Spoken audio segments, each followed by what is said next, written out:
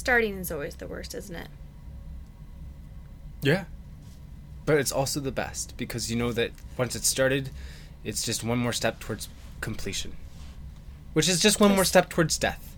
Which is just one more step towards heaven. So really, it's quite a happy thought. It is, actually. Death is actually not a sad thought, and I really feel like we need to talk about death more often. Yeah. Well, I know, and I guess, like, I feel like I do.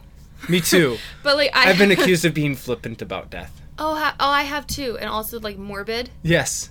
Yeah. But I think properly conceived, death is what we're all working towards. So what we're all living towards. Yeah. We live so that we can die. Yeah. And if you live your life so that you are looking forward to that, then your death is not such a terrible thing. And also you can see that it puts every little moment of life into its proper perspective, right? Mm-hmm. Yeah, and I think also just, like, realizing how short this life is. I love how this psalm, I forget which psalm it is, but how it's written in our book of praise is, like, you're gonna get 70, maybe 80 years, you know, like, maybe that tops. Yeah. Like, what is that? That's just a breath. Like, that's, like, what do you think that is? Like, that's nothing. Like, you can't... What are you gonna get with your constant what are you gonna striving? get? Exactly, your constant striving. You're not gonna get ahead. What are you going to get ahead of? The grave? Yeah, exactly. You can't, and, like, you can't work anything out for yourself in that amount of time. Exactly. Like, that's, you can't make your own, and that's, like, the whole legacy. But you can see why, actually, the pressure of having an heir comes in. Because, like, you're not going to live. But, like, maybe your son or daughter will, like, continue your legacy. Right. Like, that's where people, like, the whole idea of legacies. Yes. Because you're like, okay, at least I can, rest in that, they're carrying on my legacy. But, like, you don't know, though, because you're dead. So, also, like, that's... Just think about how like short-lived even the great men of history are. I always think of Alexander the Great. Mm-hmm. Because he's the great. Mm-hmm. And we have gotten to a point in history where people ask you, Alexander who? Yeah. Right? You say, oh, it's like a Gordian knot. And they're like, what? Yeah. Well, I'm sorry I had a classical liberal education, but we'll just move on from this. Yeah, we're going to move on from that. I know. That's funny. But what my point was is that even Alexander the Great was not great enough to be remembered for all time. Yeah. Yeah. There are people living today who have nothing idea about him. Yeah. And that's just going to continue. Yeah. And how many more people are like him? Right now, it's the Ides of March. Mm-hmm. How many of us really know about Julius Caesar? Yeah. When we say somebody's crossing the Rubicon, we don't even really know what that means. Yeah. We're just like, oh, he can't come back from that, yo. He can't come back. He did it now. And they're like, why? What does that mean? I was like, well, I don't know. What is the Rubicon? Maybe like a little mouse, and like when the cat crosses it's the story of a mouse named Ruby, and he conned this cat, and it's the Rubicon because, like, he conned the cat into thinking he could cross his path, but, like, it was actually a black mouse crossing. I see. And that's where we actually get a black cat crossing your path, because the mouse, Ruby, the mouse, turned the cat black by crossing his path. See, that is one of those details in school. It that totally gets missed. It does, but, I feel like my life has so much more value to it now. I'm glad. It's one small service I provide. Oh, boy. So we went from talking about death to a made-up mouse named Ruby. Yes. So what else are we going to be talking about? Now I want a mouse named Ruby. But no, what we're going to talk about, you said to me, we should talk about work-life balance, Megan. And I said, sure, because there is no such thing, and I like talking about things that don't exist. Yes, like a mouse named Ruby. Yeah.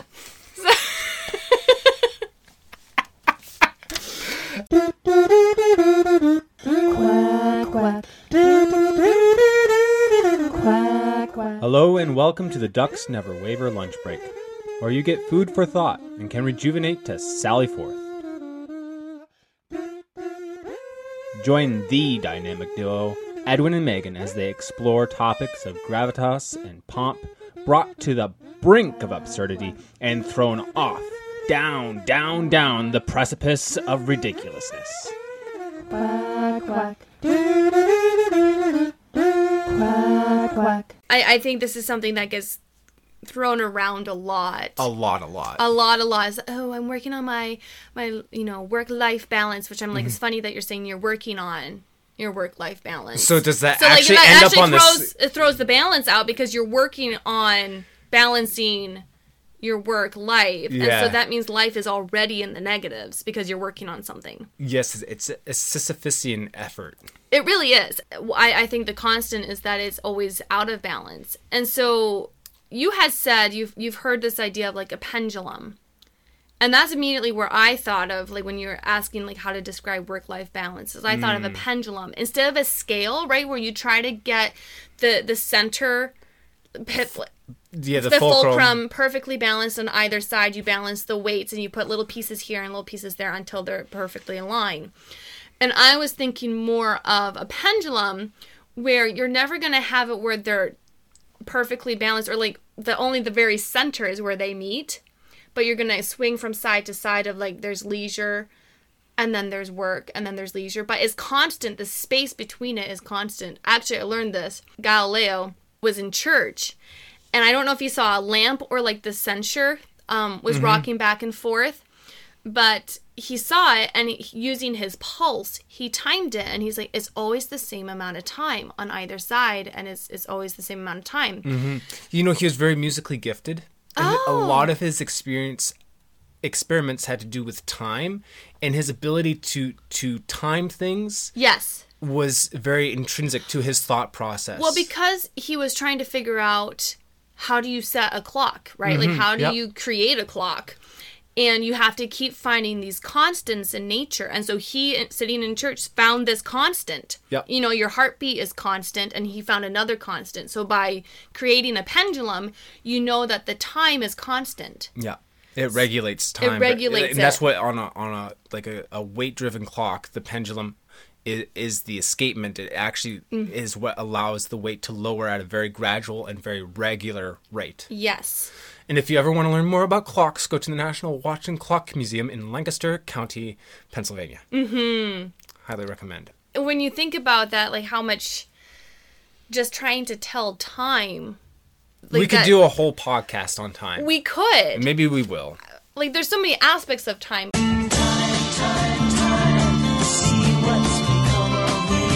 But that he's looking for that constant. But it's interesting, like how a pendulum, it is constant, but it goes from side to side. One extreme to another. Yeah, so it's like it's not constant, but it is constant. Yeah. Does that make sense? It does. So, it's a better analogy. You can rebuttal my analogy and come up with another one. I agree that it's a weak analogy, but again, I don't believe there is such a thing. No, I don't. But also, here's my problem a little bit with both analogies, not so much with yours, but definitely the work-life balance drives me nuts because for me, you have life. Work is a subset of life. Yeah. It's not that, like, there's your life and then there's your work. Mm-hmm. To me, we're going to get more in depth about what work is. But work, when it's properly contrived, isn't solely drudgery.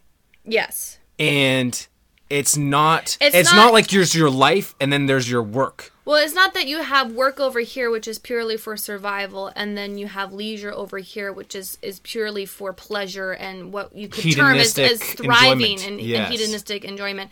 And what we're going to develop is that leisure can be as difficult or more difficult than work. I think it's more difficult. I certainly think it's more difficult. And when you actually pursue pure leisure, it's not easy and it's tiring, but it wears you down. That's what I'm trying to say. It's a grind. It's a grind. Back to the grind, baby. What is work, and are there different aspects to work that we need to consider?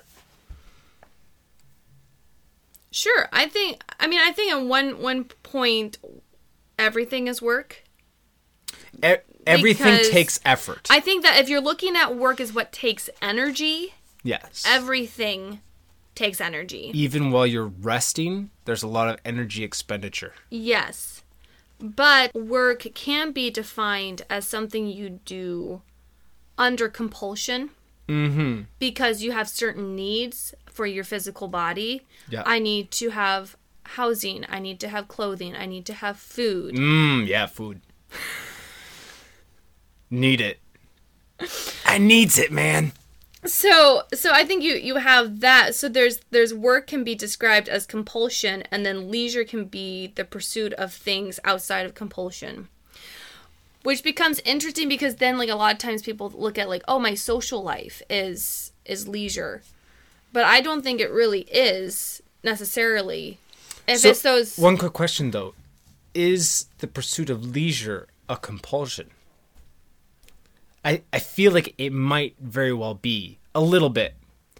Almost all humans are compelled to create in some way, are compelled to pursue something. Well, maybe we should define what leisure actually means before we get too deep in the weeds of that. So leisure actually comes from the Greek skol or the Latin schola, and from English we get school. And scholar. And scholar from that. So leisure actually is derived from education. That's right. And knowledge and learning. So, and then also leisure is connected to philosophy, where like Aristotle and Plato talked a lot about leisure. And one way of describing it is like the pursuit of every man's philosophy, incorporating... So, because like now we kind of say, oh, I'm a philosophy major, or like I study philosophy, and we're like, oh, so then you're a teacher. Yeah. And you teach about Aristotle and Plato and, all these Jung and whatever. Nietzsche. And, so like that's what you teach, right? Because you've studied all these guys, you remember what all their theses were, and now you teach it to other people. Mm-hmm. Whereas philosophy, properly defined, is an act of transcending the world of work, withdrawing from daily life, experiencing wonder and mystery at the world, asking unanswerable question, seeking wisdom, not knowledge. And that's from an article called The Decline of Leisure and the Academy. It's connecting that leisure is connected to philosophy and education. And also, leisure and philosophy is about learning how to have a mind at liberty. It's all about this idea that you can have a free mind, and that's where liberal education comes in. It's not about, like, we've really changed what liberal education means, but originally what it meant is how to be a free thinker, how every man is to be a philosopher. So it's about more pursuing being a philosopher in your own daily life. And does that make sense? Yes. No, how not to just be a peasant and think what the ruling lord thinks. Like, basically, you have a responsibility in a free society to think for yourself. And this is what makes... Leisure is what makes your work different from slavery. Yes. Because if you work with no leisure, then you're a slave. That's right. And they're not leisure as like free time, but leisure as the ability to think for yourself and the ability to put down the task you're doing. So here's the thing. I think people feel trapped at jobs where they have the freedom to say no to. And they don't realize that element, that leisure space in their head is what enables them to not be a slave of their work. Yeah. Yeah. Right? But a lot of people are slaves to their work partly because of their hedonic drives. So they have a certain lifestyle that they want to maintain, and that's using the play element of life, the enjoyment or the passions, not the leisure. Because like when we talk about leisure, we're like, oh, I'm going to sit on the beach or I'm just like taking a moment for myself. Whereas like Plato or Aristotle would like, no, true leisure is a virtue. Right, and it's searching out wisdom. You're unshackled by slavish desires of the flesh. Like, it's the anti-hedonistic... Right. Now, I mean, like, problem with the Greeks, of course, is they took that too far, where it's like a body bad, mind good. We're going to get away from work. And we're not going to place the value of leisure into work. Right. And also, like, the hypocrisy of them. Yeah. You know, same thing, like, with the Stoics. And, like, there was a fair bit of hypocrisy with the Stoics of, like, oh, this is what you should be living, and then I'm still going to have this wild party over here. Oh, sure. So, like, that equipoise. And I'm like, I guess that happens with everybody, but it's interesting when you have these strong philosophies, who is able to actually maintain it. And I think there actually is some truth in what you can maintain, if that makes sense. Like, if you have this high ideal and you're always falling short of it... Yes, there is a problem there. There's a problem in that. Either there's a problem with your ideal, or there's a problem with you. Yeah, and I don't mean to, like, we do fall short. Like, as Christians, we do fall short, but that's kind of written in the... Right. That's written in the Bible, is that you are going to fall short. Yes. And so I think the whole... But, like, the idea of, like, oh, you can transcend your body. You can just become this uber mentor. You can just become... In your own strength, you can do this. And then you keep falling short. I think there's something fundamentally wrong with... That's right. What you're talking about, or what you're saying you should be doing. Yeah, because in a way, Christians have the highest ideal. Yeah. Jesus Christ, who was perfect. But then what it is it's not dependent on us. We can't achieve that perfection in ourselves. Yes. Whereas the Greeks would say that you can achieve that perfection in yourself by contemplating the forms and by being liberated from work. But the reason that they're liberated from work is because they went and conquered other people and made them work for them. Mm-hmm. Right? So then liberty isn't really like... Not all men are truly free. Right. Or can be free. And then really what that means is they're just bound to the people who they bound themselves to. Because what's really funny is because the whole system collapses as soon as there's no slaves. Mm-hmm. So they're very dependent upon something that they say that they're free from. Right. Right? Because they didn't incorporate labor into their life. And they didn't see the value of work. Yeah. So, but what they did is they kind of shoved it off to the side and just been like, oh yeah, people do this. Mm-hmm. And I think farmers actually today feel like that. It's like, there's kind of like, just in current events, I think that there's like, you know how typically you have big cities think one way, where they're like free from any reality that we can live a certain particularly green lifestyle without any consequences. Right. And I think what that is a modern day shunting off this part of the world we don't like. Yep, out of sight, out of mind. Exactly. Yeah, yep. And we do that with other countries, too. We do. Like China, we just shunt off that dark place where we know probably the workers there aren't, like, working in safe OSHA-approved environments, and probably they're not getting good compensation, and they're probably not, happy there. But we'll use them to get what we want. Yes, which is slavery. It's slave labor. Yep.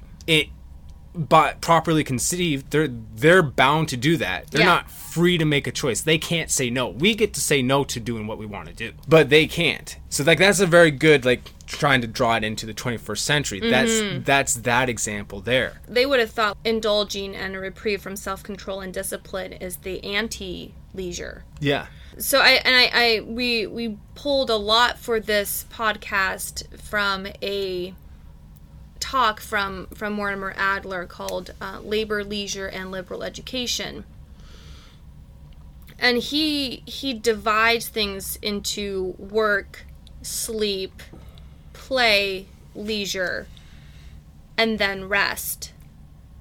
So I think that's interesting to separate play and leisure. It's very important. Yeah. Because a lot of times what we think of as leisure is play. Mm-hmm. And that's partly what we're talking about is like, no, it's not. So what are some activities that you would define as play? I think it matters on headspace, but like typically going to the beach. Mm-hmm. And think chilling on your phone. Definitely. Yep. And let me think. We had an argument about this, and I'm going to acquiesce. Jiu-jitsu. Are you? Jiu-jitsu is See, play. I really need to have like a sound clip of like, it's jiu-jitsu again. Yeah. I have been so good. The opportunities that I do not take to talk about jiu-jitsu are so many. And we all appreciate it. Good. No, okay, tell us about jiu-jitsu. Because you were saying earlier that you're like, Megan, I think jiu-jitsu is leisure. And I said, no, Edwin, that's play. As defined by Adler. So what... I think it is more play than anything else. Yeah. But I do think it is a coming together of certain aspects. One thing I can tell you is you got to be free. Come together right now over me. Mm-hmm. I think it is a connection of work and leisure because you're trying to become better technically. It's like you're trying to. Skill. It's a skill that you're trying to develop. Yeah, but it's only developmental of like I don't know if leisure is necessarily only to develop skills. Isn't that vocational then? So, like, yeah, I am acquiescing. I'm just. You are right. I said it was play. Say it louder for the people in the back. So, but as play, it is not entirely without virtue. It's not. Okay. It's not. It's not wasteful time. It's not empty and vacuous. Exactly. You can get a lot of good stuff out of doing it. You can get that exercise that is good for your body's maintainment. Yeah. That we need. Yeah. To be properly functioning people. So actually by you saying that section of jiu-jitsu would fall, if we're going by Adler's definition, would fall under sleep. Because sleep is what you need to do to maintain your body. So it's not just like your physical, like 8 hours on your bed. It's also like what you eat and what you, like your physical health. That's correct. And like the time you put in just to maintain where your body is at. Yes. So that's where that would fall into. Yeah. Okay. And very interesting that eating falls under there because we can eat for enjoyment. We've talked about eating and the importance of feasting with other people, right? So spoiler alert. I think what we're going to find is that leisure is not divorced from any of these segments. I don't think it can be. I think this is again where we've talked about mind-body. Can you truly separate the mind and body? And so it's helpful, actually. Every time I say mind-body, I think of that scene in The Adventures of Baron Munchausen, where it's like the king. Yes. Like, and he keeps trying to separate his head, and then the head keeps coming back, and like he has his wife, and like yes, the body is crude. It's so crude and base, and he still likes it, but he's trying to transcend himself. And King of everything, Re di tutto, but you may call me Re. You know, the moon is a very insignificant part of my domain now. There is so much more. Nothing ails me. Can you not see that I am at one with the cosmos? I tell you that and all you can say is, what are you, blind? Baron, let me explain it to you. Since you were last here, that is my head, that which is left of me, where the brilliant and important parts are located, is now ruling and governing the known universe. And that which I don't know, I create. I just created spring. But seriously, without me, there would be nothing. Not even you. Cogito, ergo es. I think, therefore you is. There goes my revolting body with the queen. Stinking horrible man! Oh, it's so embarrassing. Please don't look. Maybe you will go away. Oh, it is hard to believe my body and I were ever attached. We are so totally incompatible. I mean, he is still dangling from the food chain, and I am in the stars. Oh, it is so unmetaphysical. No! That's just so hilarious. So every time I say that, I think of that scene with Robin Williams. Yes. It's just so funny. And now I forgot where I was going with this. But no, I think that when you are one body, like, we're not just brains in a vat that are like on a shelf someplace, and then there's some sort of like robot that's really animatronic thing that like goes out and does the things that the brain wants it to do and then brings back, and then the brain is in control of it, and like the body is separated. I don't know why I'm just all of a sudden going on this sci-fi thing where I really want to just have brains like all like on a shelf, and that's actually what we are, is like we are just animatronics. and they're separate brains, but we think we're the brain, but we're not. It's in this room. And so then the animatronic bodies find the vault of brains and revolt against it, but then they don't realize that actually is what's going to kill them. Right. So they are. But they want autonomy, as they want, because they think they want to be the brains. They want to be the brains, and they think because they the brains it. have done such a good job of making them feel like they're autonomous. Yeah, but then like one figures out that they're not, and then there's an uprising. And then they kill all the brains, but then they realize that actually... Because, like, the brains do a good job making you think that you have a brain. The animatronics have a brain. Yes. And so they're like, oh, no, we don't want this brain controlling my real brain. But it turns out there is no real brain. That's right. And then what happens? One brain is, like, able to conceive of a world where the brain in the body conceives of this room of brains controlling the brains, and it goes and hides the one brain, and it's the one survivor kind of thing. Yeah. And it becomes, but then it becomes a full circle loop, right? Because basically, then that brain has created a brain inside the animatronic that conceives of the brain controlling the brain. Yeah. So then, is the brain God? Oh, this would be so good. Especially if you could get Arnold Schwarzenegger to play one of the animatronics, like a young Arnold Schwarzenegger. Oh yeah. Get to the choppers. I'll be back. I'm thinking it's kind of like a Zardoz. Yeah, feel. a little bit. It's a little bit like Zardoz. Yes. I think this could be, and like a little bit like Brave New World 1984-ish. Yep. Oh, I love this idea. Yep. Let's develop this idea. If you're a new movie producer, you can contact us. Contact us. We have lots of faked ideas. Exactly, yeah, and we'll give them for cheap. We just want credit. I get my idea up there. It's like the self. It's my brain, baby. It's like it's like the self-published poetry books. Oh yes. Yeah. I'm really not a good poet, but I'll pay you to have it in print. Yes. Oh my goodness, that was you talk about gold right there. That was gold. I don't Solid know. gold. I feel like I almost have to cut that so that people don't get that idea. No. You gotta let. You can't tax ideas. You can't keep them. You can't in a keep box. them to yourself. You gotta be a free giver. If you love something, let it go, and if it loves you back, it will return. I hate that saying so much. It's such a load of bull crap. Yeah, I always wonder how my wife would feel if I'm like, "Oh, I love you so much, honey." Like, go out on the street. I was like, "What?" No, this is my house. I think it's more like if they want to go, you're supposed to let them go. Oh, is it like kind of like with children? Kind of like they come to the age where they want to go, and you let them go, and they're like a free stallion. Dad. Ew. Get away, Dad. There is almost in every childhood movie that involves an animal of some sort is like releasing the animal, and the animal runs away and then looks back, and there's a lot of emotion, and little Timmy's got a tear trickling down, and the animal comes back and they're reunited in a deeper bond of love. Yes, it's so meaningful. Oh, did you finish your jujitsu thing?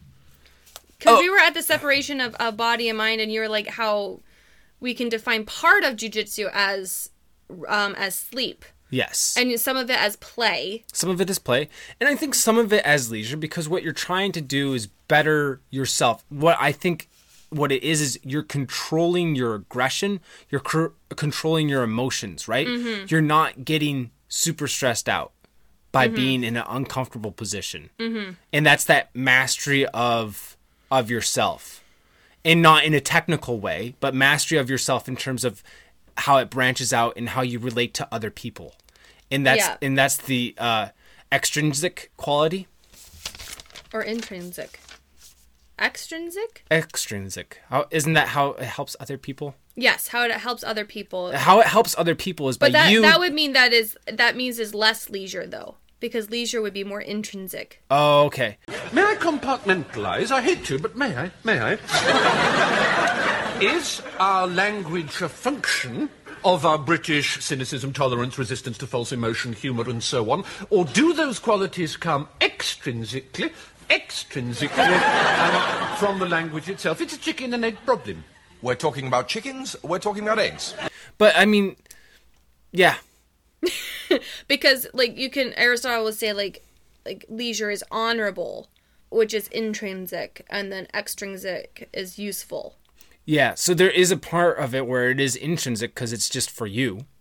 It's just for you to... Well, I think what you're saying is, like, because, like, you are contemplating or, like, or thinking... You're thinking about your emotions, I guess. Exactly. And, like, kind of, like, the pondering of, like, humanity as a whole, and you can be pondering, like, this animalistic...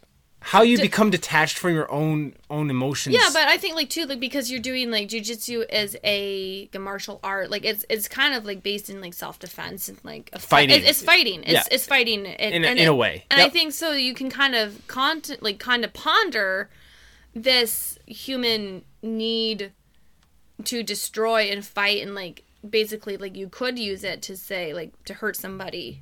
Right? And and then who are you hurting? And to assert dominance. But then also, like, in this practice, you are also like, well, I'm not going to hurt them.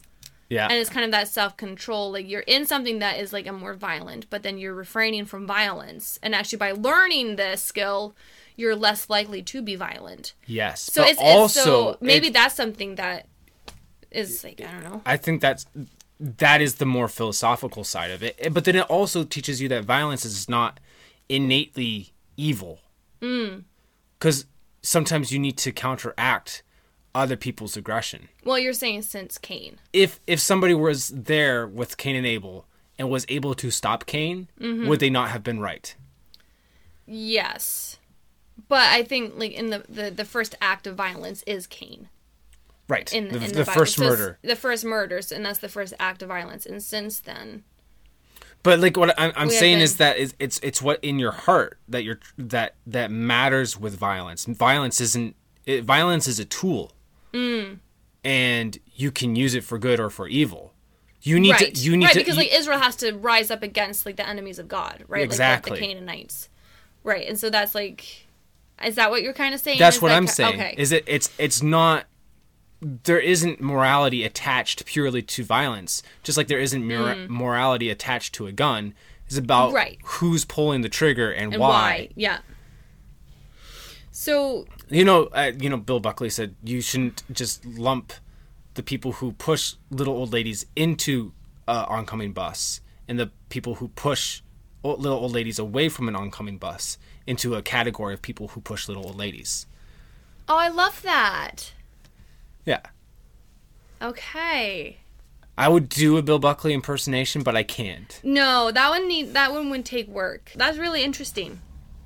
I like that a lot. That's helpful. Let's talk a little bit about what would be leisure, I suppose. In its purest sense. Because how many examples of play, or did we just get to... We just gave my examples. We basically just gave... Well, I mean... How about your examples? No, I think play is pretty self-explanatory. It's like the volleyball game. It's yeah, sure. I don't play volleyball. I have transcended play. Oh, no. Yeah. You do yoga. Would you describe that as what? I would describe that as full-on work. Full-on work. No, I mean, like, it's compulsion. It's compulsion. No, honestly, there are forms of exercise that I enjoy more, but that my body cannot handle at this point in time. Like jiu-jitsu. Like jiu-jitsu, I would really like to be weightlifting. Yeah. I really like that I like sports more. Like, I would love to play tennis and other sports. You are capable of doing it without dying. Yes. And the thing is, with the health conditions I have with fibromyalgia and endometriosis, is, especially with the fibro, is that exercise helps a lot because there's endorphins that you get, so that makes you feel better. But also there's those, because of fibro, that you have so much pain in your body and moving, you fall prey to dystrophy, which actually, your muscles dying and getting smaller, which actually creates more pain. Yeah. And you become weaker. A lot of what I think a lot of trials in life is that it's not about making the problem smaller, it's about you getting bigger. Yeah. And so what yoga allows me to do right now is get bigger than my disease. And so it's able to slowly and in a safe way get stronger. And I honestly, like, right now, I do kind of hope it's not permanent. I like more intensity. That's just my brain. It's a little bit too slow and a little, I don't know. But, like, there are times when I really enjoy it. So then, like, I would say it either falls into work or sleep, depending on how you want to define it, and play. I would not say, I mean, leisure, if leisure is anything about, like, you're trying to improve yourself as a person, then maybe, yeah. But I don't find it is at that point for me, per se. I would say maybe, like, there's certain movies that would count as play. I mean, there's, like we said, like, I think this whole podcast is trying to show people how to find leisure in a lot of things that could be coined as entertainment or be coined as play. So, or could be coined as work. Yeah. So it's hard for me to say specifically there's this one thing that's play. There are just things that tip the scales one way or another. Yeah. In terms of these definitions. Play would be like board games or like... But you can always we're very good at justifying ourselves, aren't we? Yes, we are. But it's not that play is an innate evil. No. And you need to have elements of play in your life. Yes. But that's not purely what leisure is and what you should be doing for your leisure activities. Anyways, you were talking about leisure. Leisure. So what I think of right away when in this definition, what is leisure? This podcast right here for us is our leisure time. It is a conversation that is in depth. Yep. It's meaningful. Yep, not small talk. Not small talk. We're trying to tackle questions that we don't even have. We are the anti-small talk zone. Yeah. How are you? How you doing? How you doing? No, but what it is... Some weather we're having, right? It really is. It was... Actually, for Michiganders, we actually get really excited because, like, we were having, like, sunny 40, 50 degree weather, and yesterday it was just, like, rainy, March, normal. We've had, like, basically a full-blown blizzard at this point. Yes. Overnight. Just, like, overnight. What was it, like 4 inches? 3-4 inches? It's going to be about 3-4 inches by the time we're all done today. Like, I woke up, looked outside my window, saw all the snow, and I'm like, that's not right, I'm dreaming. I went back to sleep. I woke up, looked out again, and I said, no, this isn't right! It's Michigan. Forget about it, Megan. Forget about it. Forget it, Jake. It's Chinatown. But, so that... this conversation, having a meaningful conversation, talking about big ideas, and asking questions, that inquiry, that curiosity. And not always having the answers. Yeah. But hopefully discovering some answers. Becoming more confused about more important things. Yeah. Yeah. No, I guess, like, going back to that definition is the idea of experiencing wonder and mystery at the world. So that's and asking unanswerable questions. And hopefully attaining a small token of wisdom. Mm-hmm. Well, I think just by, like, humbling yourself to ask the unanswerable questions. That is in itself wisdom. Yeah. Aren't we so wise? Look at us. Look at us go. You should be more like us. Please no, we have enough of us. I don't know. I still think there's only a few token of minds out there who can think of the mouse Ruby who conned a cat. So, I'm just saying, we're unique in a certain way. I know, but if there's more of us, then we're not unique. So, like, how many of us do we need? Yeah, if everyone's special, then no one will be. Ooh. Our powers made us special. Everyone's special, Dash. Which is another way of saying no one is. A little Ayn Rand. Rand for ya. But also other activities of leisure, I think, are painting. Yes. I think of writing. Writing drives me nuts. Yeah. Oh. Writing is the worst. Well, think about writing is you need to think.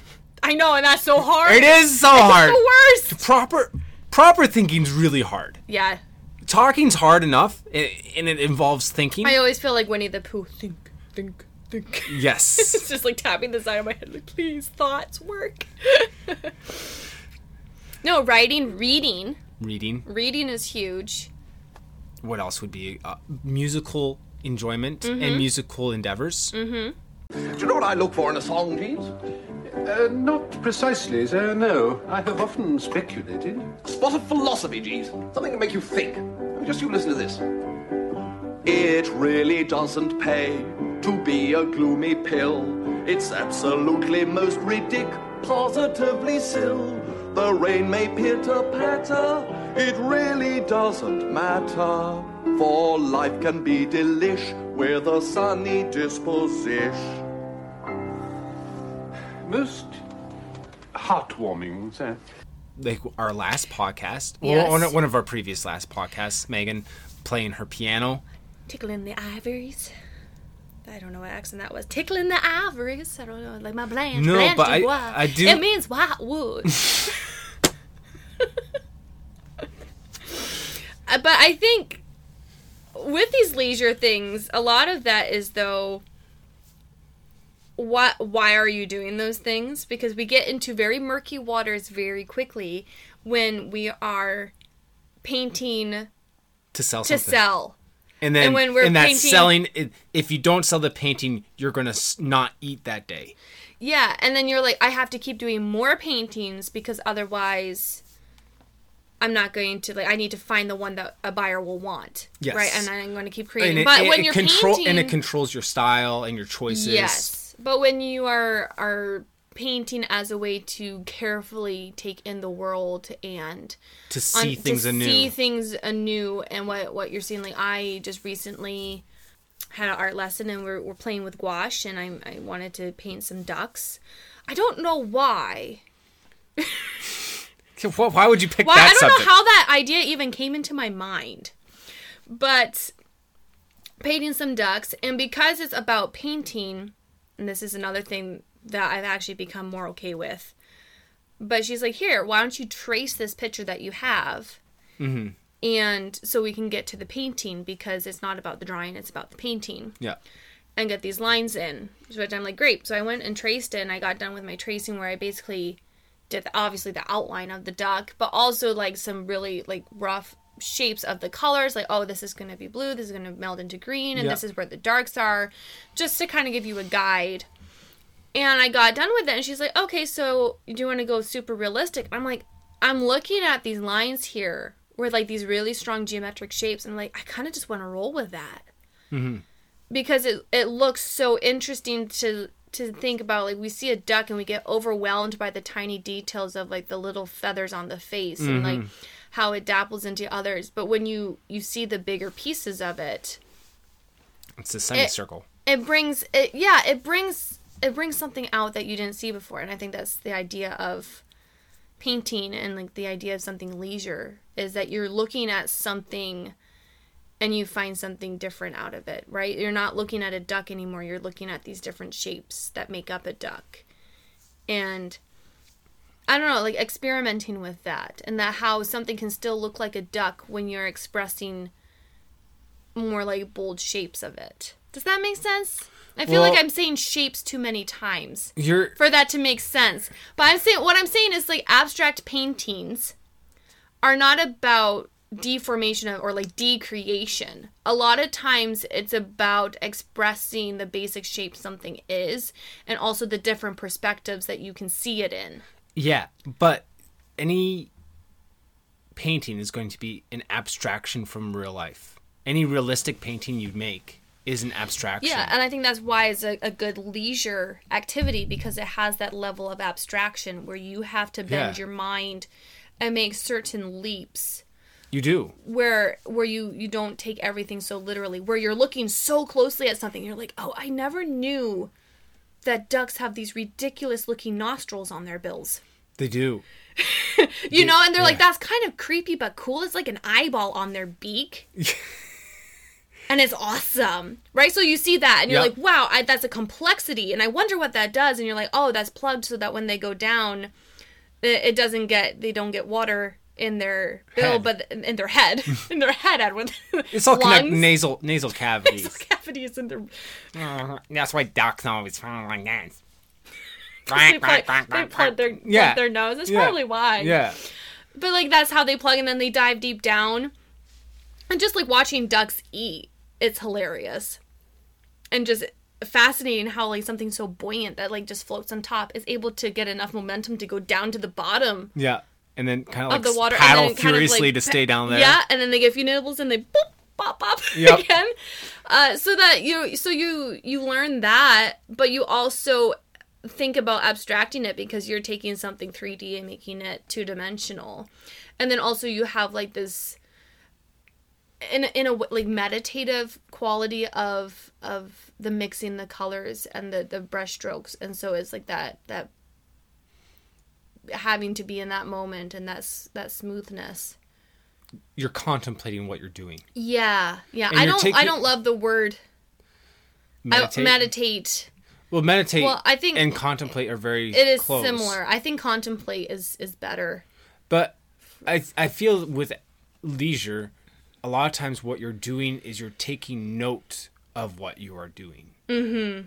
So you're not just digging a ditch. You're looking at yourself digging a ditch. Yeah. And then it incorporates more leisure into the activity. Yeah. Because if you're digging a ditch just to make $1, it's drudgery. Yeah. But if you're digging a ditch because you're going to plant an apple tree there and that's going to feed your family, and then you're going to be able to paint that apple tree through all these seasons, and you look at it and you take wonder again in the delight that God has created this tree, this stick that produces food for you to eat. Yeah, and you also get to think of like you got to be part of a life that will live on beyond you. Like a tree's life is longer than yours. Or at least like most trees. But like that's something that like will be there, and I think that's what's so cool about Tolkien is that he has really contemplated trees and like how trees have seen so much more than we have. Like if you viewed them as like they're people, which the Ents are, but also like he got interesting too. Like the Bible, the people are represented by trees. That's right. So the tree person connection has always been there, and to have these living things that are around sometimes for centuries, and that, you know, if you think about like how much wisdom, if you're just standing there, if you were a tree just standing there seeing things happen and being able just to be so still and contemplate it, how wise you would be and how much more understanding you would have. Yeah. But that's just because your whole frame of reference would change and your strivings would change. Yeah. And it's that view to death. Yeah. That what we began with. Full circle. But yeah. I think that's the importance of the Ents moving slowly. Yeah. Too. Like that's... But also notice like change of time. The Ents move slowly, but when they act, their action has results or impact. Yeah. It's not and that... it's because they took time. It is. And they did not act rashly. But yeah, it's not that, and this is a side tangent, that sometimes patience and waiting and moving slowly looks like inactivity. Yeah. Where it's not. And that's something where our minister really drove home, like studying through Lamentations, that waiting for the Lord is not an inactive thing. It's not like a passive, laissez-faire, I guess, like kind of like whatever will be, like just wait for the Lord. It's an active, an eager expectation. And just like that, you're waiting for the Lord means that you're working hard to wait for the Lord, and you're working hard to be It's patient. not what you naturally want to do either, because we think we can do things in our own strength. And maybe that's why we always think that we're so busy, because we think we can bring things about by doing it ourselves. Yeah, that's the bigger problem. Like that there's, you know, you can look at maybe like Huxley's Brave New World, where he feared a world of too much of what modern day use of leisure, meaning too much of the giving into your desires of the flesh, like letting you know, self-control and discipline go. But I actually think what we have is we have too much work. I don't think it's too much leisure or even too much play. I think a lot of times we're just so focused on work that we bring emails home, and like every time our phone dings, we're right away going to be working on that. And every time we're outside of our work, whether we work at home or out of home, like whenever we are clocked out, we're still thinking about it. And a lot of what we're doing is we're trying to feed the work machine. It's like, okay, I'm going to go to sleep now so I can get up early and get to work, and so I get more hours in. Or I'm going to take this vacation because I'm ineffectual at work now because I'm so tired. So I'm going to take a week off so that I can work better. Yeah. It's all to serve work. The idol of work.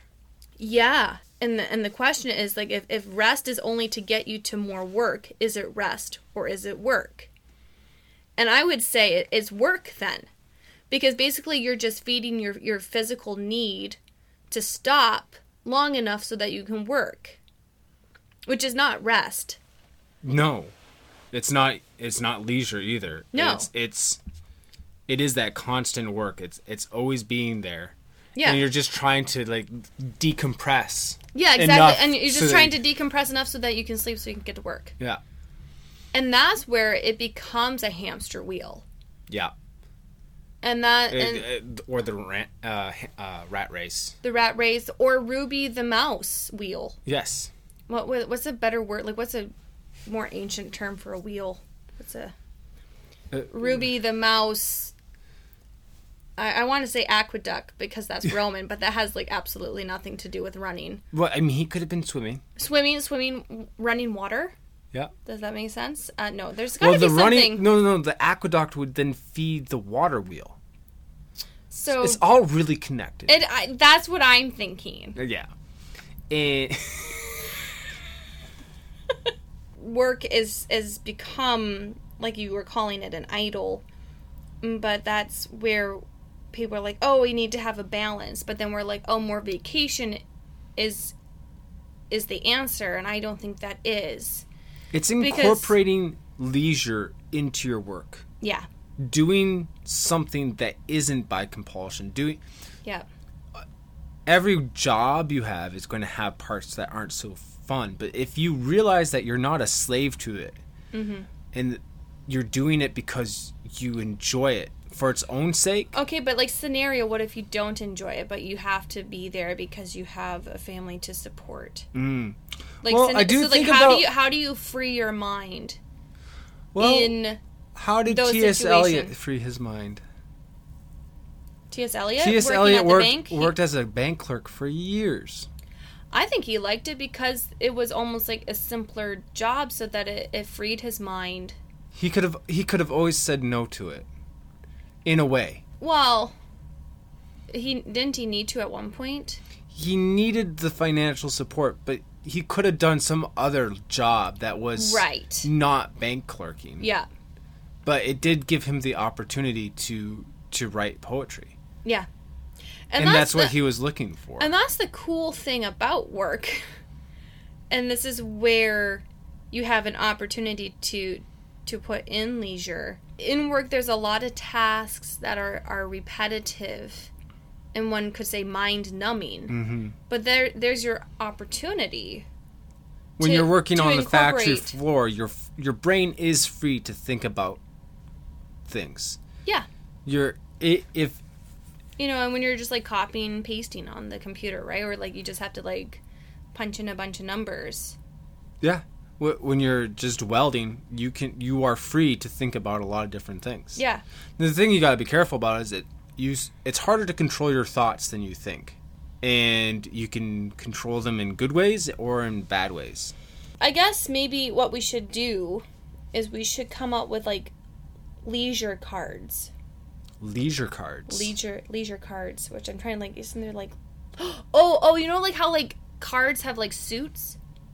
Yes. So we could call them leisure suits. Okay, I like this. Because like that used to be a thing that people wore. Expound further. Well, because like you're saying, like your thoughts sometimes go into a place, and that's where like reading the classics and reading big ideas, right? Because like that's kind of makes you into that leisure mode, right? Because you're like interacting with it, right? Yeah. Yeah. Well, I do think about Well, because like you're saying, like your thoughts sometimes go into a place, and that's where like reading the classics and reading big ideas, right? Because like that's kind of makes you into that leisure mode, right? Because you're like interacting with it, right? Yeah. And then you're saying, well, like, if you're at work, then your mind can go places that are not leisure and that are not very helpful, and then make the drudgery feel more like drudgery because you're unhappy or whatever. So what if we came up with cards of, like, Nietzsche said this, and what do you think about that? And, like, kind of ideas of, like, how, like, prompts of, like, how to, like, this is in the Bible, and this is, like, I don't know, this is a big idea here, and this is, you know, try with every, like, if you're doing something repetitive, think of this, or, I don't know, like, I guess it's kind of brain teasers, but I guess, like, loftier brain teasers. Like, Leisure Suits, the lofty brain teaser. We got a tagline already. Well, let's go. Let's do this. I don't, like, do you think that would when be you look at helpful, the void stares back. Contemplate. Yeah, I don't know. I would like that. I don't know, but I don't know if that's just too gimmicky and too dumb, and if that ends up actually being anti-leisure. Again, that all depends on people's headspace. You're so annoying about the headspace. The uppermost region vacuity. Yeah, exactly. I like that. That was good. But Put that on a guess, t-shirt. I guess too, like, it can be like, because if leisure derives from the word that we get school from, schola or school, which is Greek and Latin, and I'm probably saying it completely wrong. That's okay. We're American. We're allowed to say other languages wrong. Perfect. So there could be pieces of education on it where that you try to remember it, or just like you try to think about it. Yeah, like, I don't know. Like, there's things to think about, like 10 plus 10 and 11 plus 11 equal the same thing. Yeah. 10 plus 10 equals 20. 11 plus 11 equals 22. See, those are the profundities that we need to put on our cards. I know, right? Or you're quickly going to be fired from this job. If you keep coming up with gold like that. You're welcome, folks.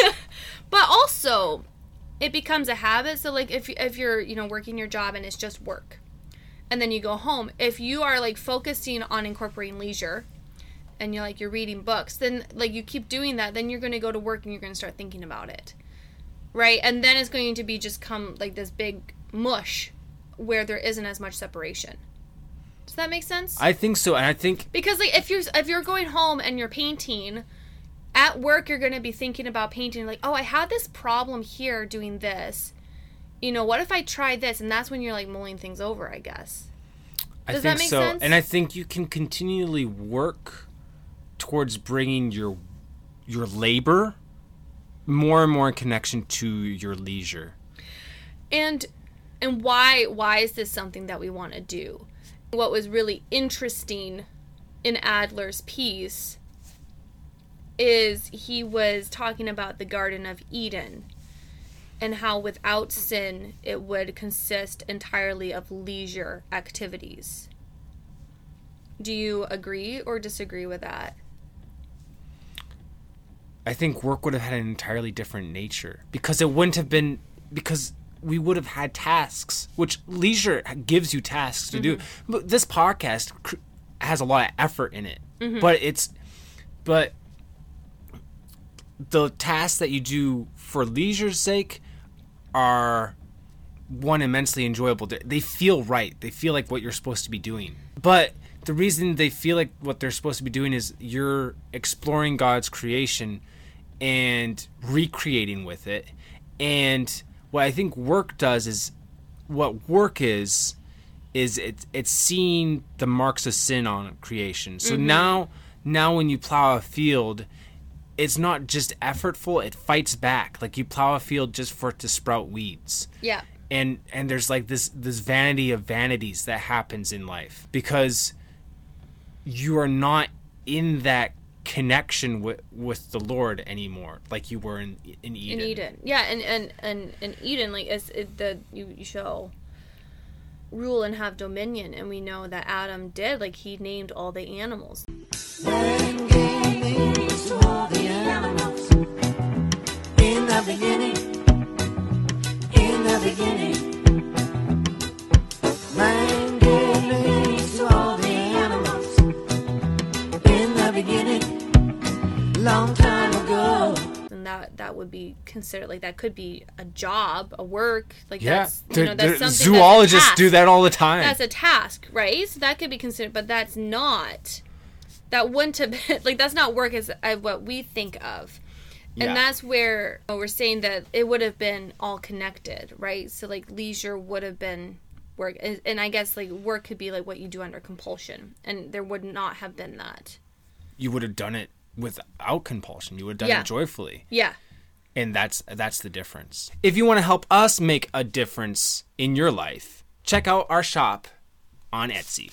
Now, we've been talking a lot about, like, whether you can do your work and leisure at the same time. And our Ducks Never Waver shop is that attempt. We are attempting to do what we love, which is make beautiful things and have people enjoy them. Yes, there is money involved with this, but that is just purely coincidence. Yes. We were born into this capitalistic society. We didn't make it up ourselves.